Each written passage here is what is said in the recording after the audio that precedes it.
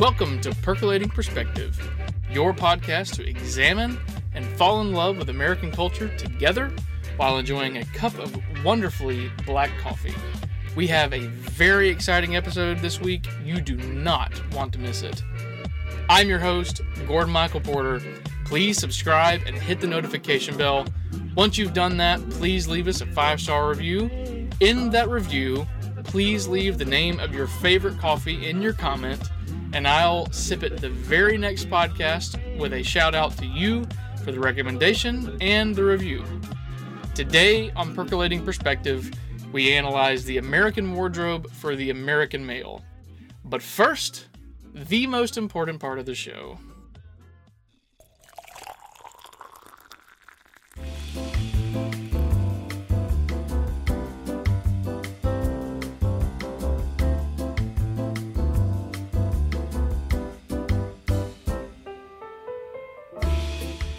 The drip of the day today is a nod to the Italians, Lavazza Classico. This is one of my favorite coffees. In fact, I am going to take a sip right now. You can order this direct from Lavazza on their website, or you can buy this at any local grocery retailer. Lavazza Classico is a genuinely delicious, straight out of the bag black cup of coffee. It's rich without being bitter. It's bold without being overbearing. And it's gone. It's simple, it's effective, and it is just darn tasty. It is the perfect sipping companion for our topic this week, the American man's wardrobe. There's so many places I could start on this topic, but American style, unlike most other countries, is readily identifiable as American. If a Frenchman puts on a pair of cowboy boots and a pair of blue jeans, he no longer looks like a Frenchman. Although it might just be Steve Martin running around as the Pink Panther incognito and doing a bad job of it.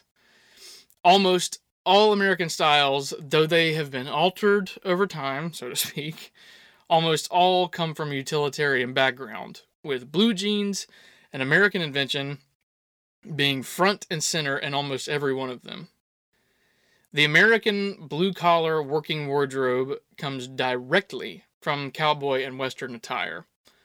Now becoming popular again with the Netflix show Yellowstone, cowboy and western style is probably the longest living men's style in America. While most cowboy boots worn today have never been basted in cow manure and left on the porch to air out, the origin of the entire look comes from the rugged frontier of the American West.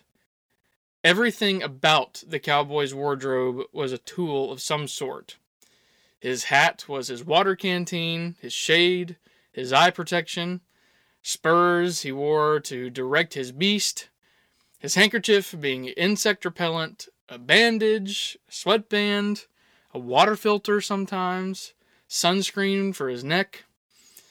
His jeans, probably made by Levi Strauss of San Francisco, California, were just as tough as he was, with copper rivets and hand-sewn stitching, being brutally worn against the hide of the cowboy's horse and the leathers from the saddle, keeping him comfortable in dramatic climate changes from the desert of West Texas to the mountains of Wyoming and Colorado. Today, it's still a staple of the American man's work attire. Ruggedness and durability are absolute non-negotiables in the blue-collar world, and it seems the American cowboys had it right from the very beginning. From the farm to the construction site, you will inevitably find cowboy boots, jeans, heavy canvas, and denim shirts, probably even a cowboy hat or two. In fact, I've even seen hard hats that are shaped like cowboy hats.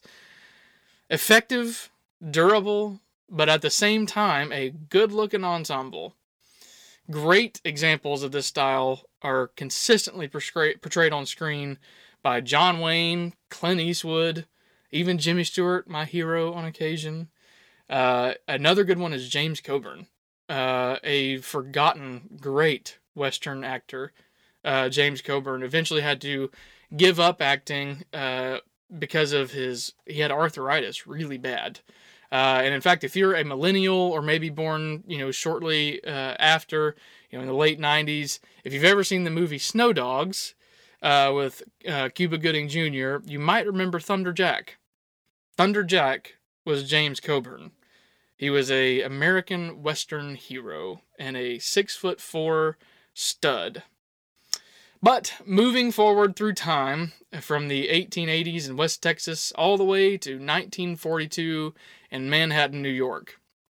Now we find ourselves sitting in a painting by a man named Edward Hopper. The painting goes by the name of Nighthawks. The scene, we see a soda jerk in a diner on a corner, taking orders at a bar for two men in suits, one accompanied with a skinny redhead in a red dress. This painting depicts one of the most difficult times for the common working man in American history, the Great Depression. One of the most overlooked features of this painting is the dress code that we're portrayed in this painting, what we were told is the dress code for everyday life in the early 20th century. What people today might call business formal was once everyday standard attire. And in my opinion, that change in culture from this painting to the modern day is one of the biggest gut punches in history. If you don't know who Humphrey Bogart is, I want you to pause this episode right now. I want you to type his name into Google Images and behold the magnificence that is gracing your phone screen. Bogart was American culture in 1942. If you've ever seen Humphrey Bogart in a movie, or if you had the opportunity to see him on the street in 1942, more than likely you would find him dressed in a 2 or 3 piece suit, a fedora, a tie, a trench coat, and a watch. This was simple and basic attire in 1940. Yet today, if one were to wear this to the store or to work, without doubt, you would be asked what the occasion was or where you were going. I typically in fact, I always wear a suit to church on Sundays. And without fail, if we go out to eat or go to the store or something after church, the clerk or the waitress, they always ask, why are you dressed up so nice? I'm going to church. You should dress up nice to go to church. But that's a sidetrack. I can't encourage you enough to watch the movie Casablanca. This movie is phenomenal for many reasons, but not the least of which is Humphrey Bogart's attention to detail in his wardrobe and ability to be dressed extremely well without being overdone. And the same is true for the piano player in the movie who plays the song As Time Goes By. And if I can remember his name, Dooley Wilson was the man's name. Actually couldn't play piano. The whole part in the movie of him playing piano was overdubbed. He did not know how to play piano, but Warner Brothers Studio thought he fit the part, and they borrowed him, I believe, from Paramount Studios. He had a contract with Paramount across the lot, and he came over to play the part. Sam, the renowned part, play it again, Sam, also was never said in the movie, but that's the line we know. But again, this movie, it really brings out Humphrey Bogart's attention to detail in his wardrobe, and really everybody in the movie, their attention to detail in their wardrobe is second to none. That is a very shallow take on the movie because there is so much to go through in that movie. That movie that'll be the topic of an episode, I'm sure. If you would like to know more on the history and amazing background stories about this movie, I highly recommend you look up the podcast called The American Story by my friend Chris Flannery from the Claremont Institute. Look up the episodes Yvonne, I Love You, and As Time Goes By in particular. I challenge you to listen to those 2 episodes without shedding at least a couple of tears. The stories of the people involved in that movie, I won't give the podcast away. They're at least the episodes, but the people involved in that movie do not get the credit that they should. incredible, incredible people on that cast. But to stay on course here, you can't discuss American style without bringing up one man, Cary Grant.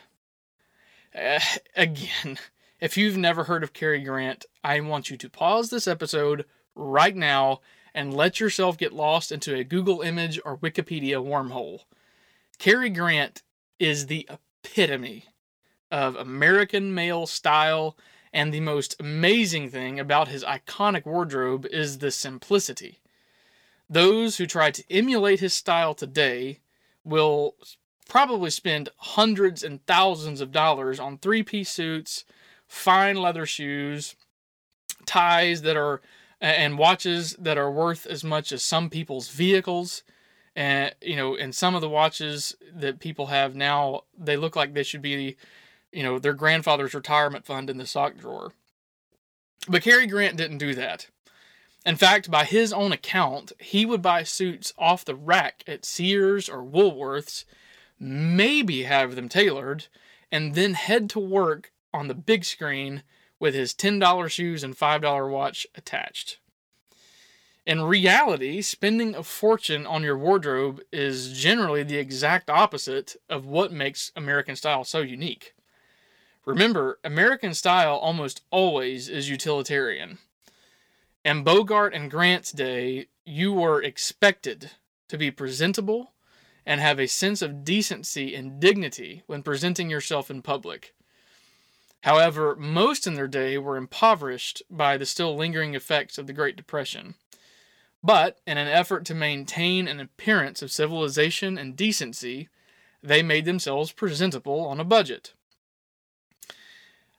I do want to address something that I think has plagued American men and men in general in the Western world in the modern era. Men in the Western world in America are really caught between a societal rock and a hard place. If you spend any amount of time addressing your appearance and even discussing wardrobe like we are now, a lot of times you'll be labeled as effeminate. It is not effeminate to take care of your appearance. Taking the time to be presentable and being detail-oriented in your presentation, that is what separates men from boys. It's what separates human beings from animals. It's the act of stewarding and maintaining your God-given earthly vessel and differentiating yourself from a world that is slowly moving towards chaos and going to hell in a handbasket. It's also a matter of discipline. Anyone can throw on a pair of sweatpants and a t-shirt or a hoodie with a hole in it. But there is no self-control or discipline in that, and there's certainly no pride in that. You'll notice that the military expects nothing less than a perfectly organized and manicured soldier. Is it effeminate for a Marine to ensure that his dress blues are well-fitting, clean, polished, straight, centered, and detailed? Of course not.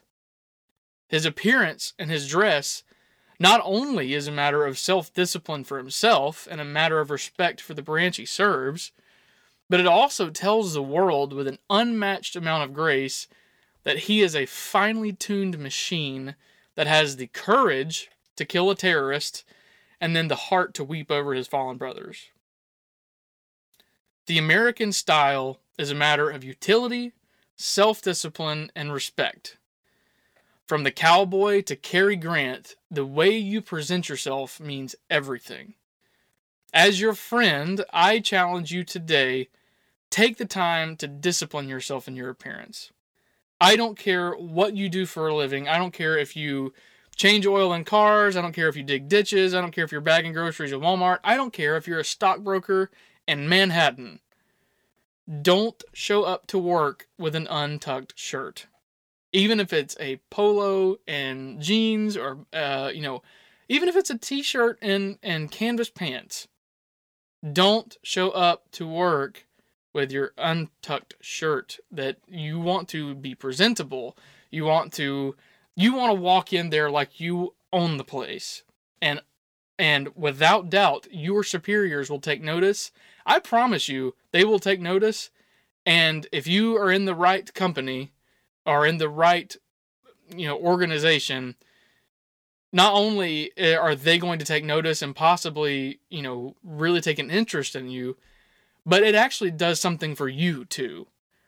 It gives you a sense of respect. It gives you a sense of decency, and I believe your work product will improve. If you are traveling on an airplane for the love of all that is holy and decent, do not throw on a hoodie and sweatpants to travel on an airplane. I can't, you are, not to get on a hobby horse here, you paid $500 or more for this plane ticket to get in a seat and travel hundreds of miles an hour in one of the most amazing pieces of equipment the world has ever produced, and you were going to put on a pair of sweatpants and slippers to go in an airport where the entire world, literally the entire world, can see you. Why don't you go in there and own the place? Look good. I don't care if it's 6 o'clock in the morning. I don't care if it's 10 o'clock at night. When you go get on that airplane, you should look better than the stewardess. This whole topic, we're gonna spend some time on this in the future, but trim your nails, brush your teeth, please wear deodorant, put on a splash or two of aftershave or cologne. Always be looking for a reason to wear a nice pair of trousers and a button-up. Always be looking for a reason to dress above the rest. Again, we're going to do a few more episodes on this and really dive into American style for men. We're going to get together some interviews and talk to some men that really have some background in this area and have what I think is a good head on their shoulders when it comes to American style and just men's fashion in general. I think this is something that's really overlooked by our feministic society, and we are here to challenge that. I don't remember much about my great-grandfather, Earl Murphy, as he died when I was fairly young. But I do remember him wearing a bow tie and a button-up for dinner. I remember him as a clean, self-respecting man, not only because of the stories my grandmother and my father have told me about him, but just the memory of him taking the time to make himself presentable for something as routine as dinner. My own grandfather, Gordon, is this way also. A man of amazing moral standards and courage on one hand, but one of the things that most recognize him by is his desire to look good and to clean up for the occasion, whatever the occasion is. You should see him when he works on the septic tank. That's one tough-looking stinker. That one's for you, Pawpaw. America, I love you. It's time to get out of your spiritual depression, get out of the sweatpants, and get into a three-piece suit with a tie, polish your shoes, brush your hair, keep your beard trimmed or shaved. It's time to tell the world that you mean business. And it's time to tell the world that you demand respect and nothing less. And your wardrobe plays a huge part in that. And not just your wardrobe. You don't have to spend a ton of money and go to Men's Warehouse and drop a fortune. What you do have, put it on well. Again, something as simple as when you put your belt on, a huge pet peeve of mine. When you put your belt on, make sure that your belt buckle is aligned with your zipper. And if you're wearing a button up, make sure that your buttons, your belt buckle, and your zipper are all straight and in a line. That kind of attention to detail is what we're looking for. You do that, you start taking that kind of attention to detail in yourself, that will translate into your work, into your relationships, into your spiritual life, into your family life. You start taking attention, you start spending time and taking attention and putting attention into your wardrobe and into how you manicure yourself and take care of yourself, brush your hair. I like for my barber to give me a hard part. And the reason for that, it's easy and it looks really good. And I don't have to spend time trying to find my part, making sure that it's perfectly parted. It makes work easy on yourself. and you look really good, and you spend very little time doing it, but it's a detail thing. With that, until next week, I'm your fellow well-dressed American, Gordon Michael Porter. God bless, clean up, take care.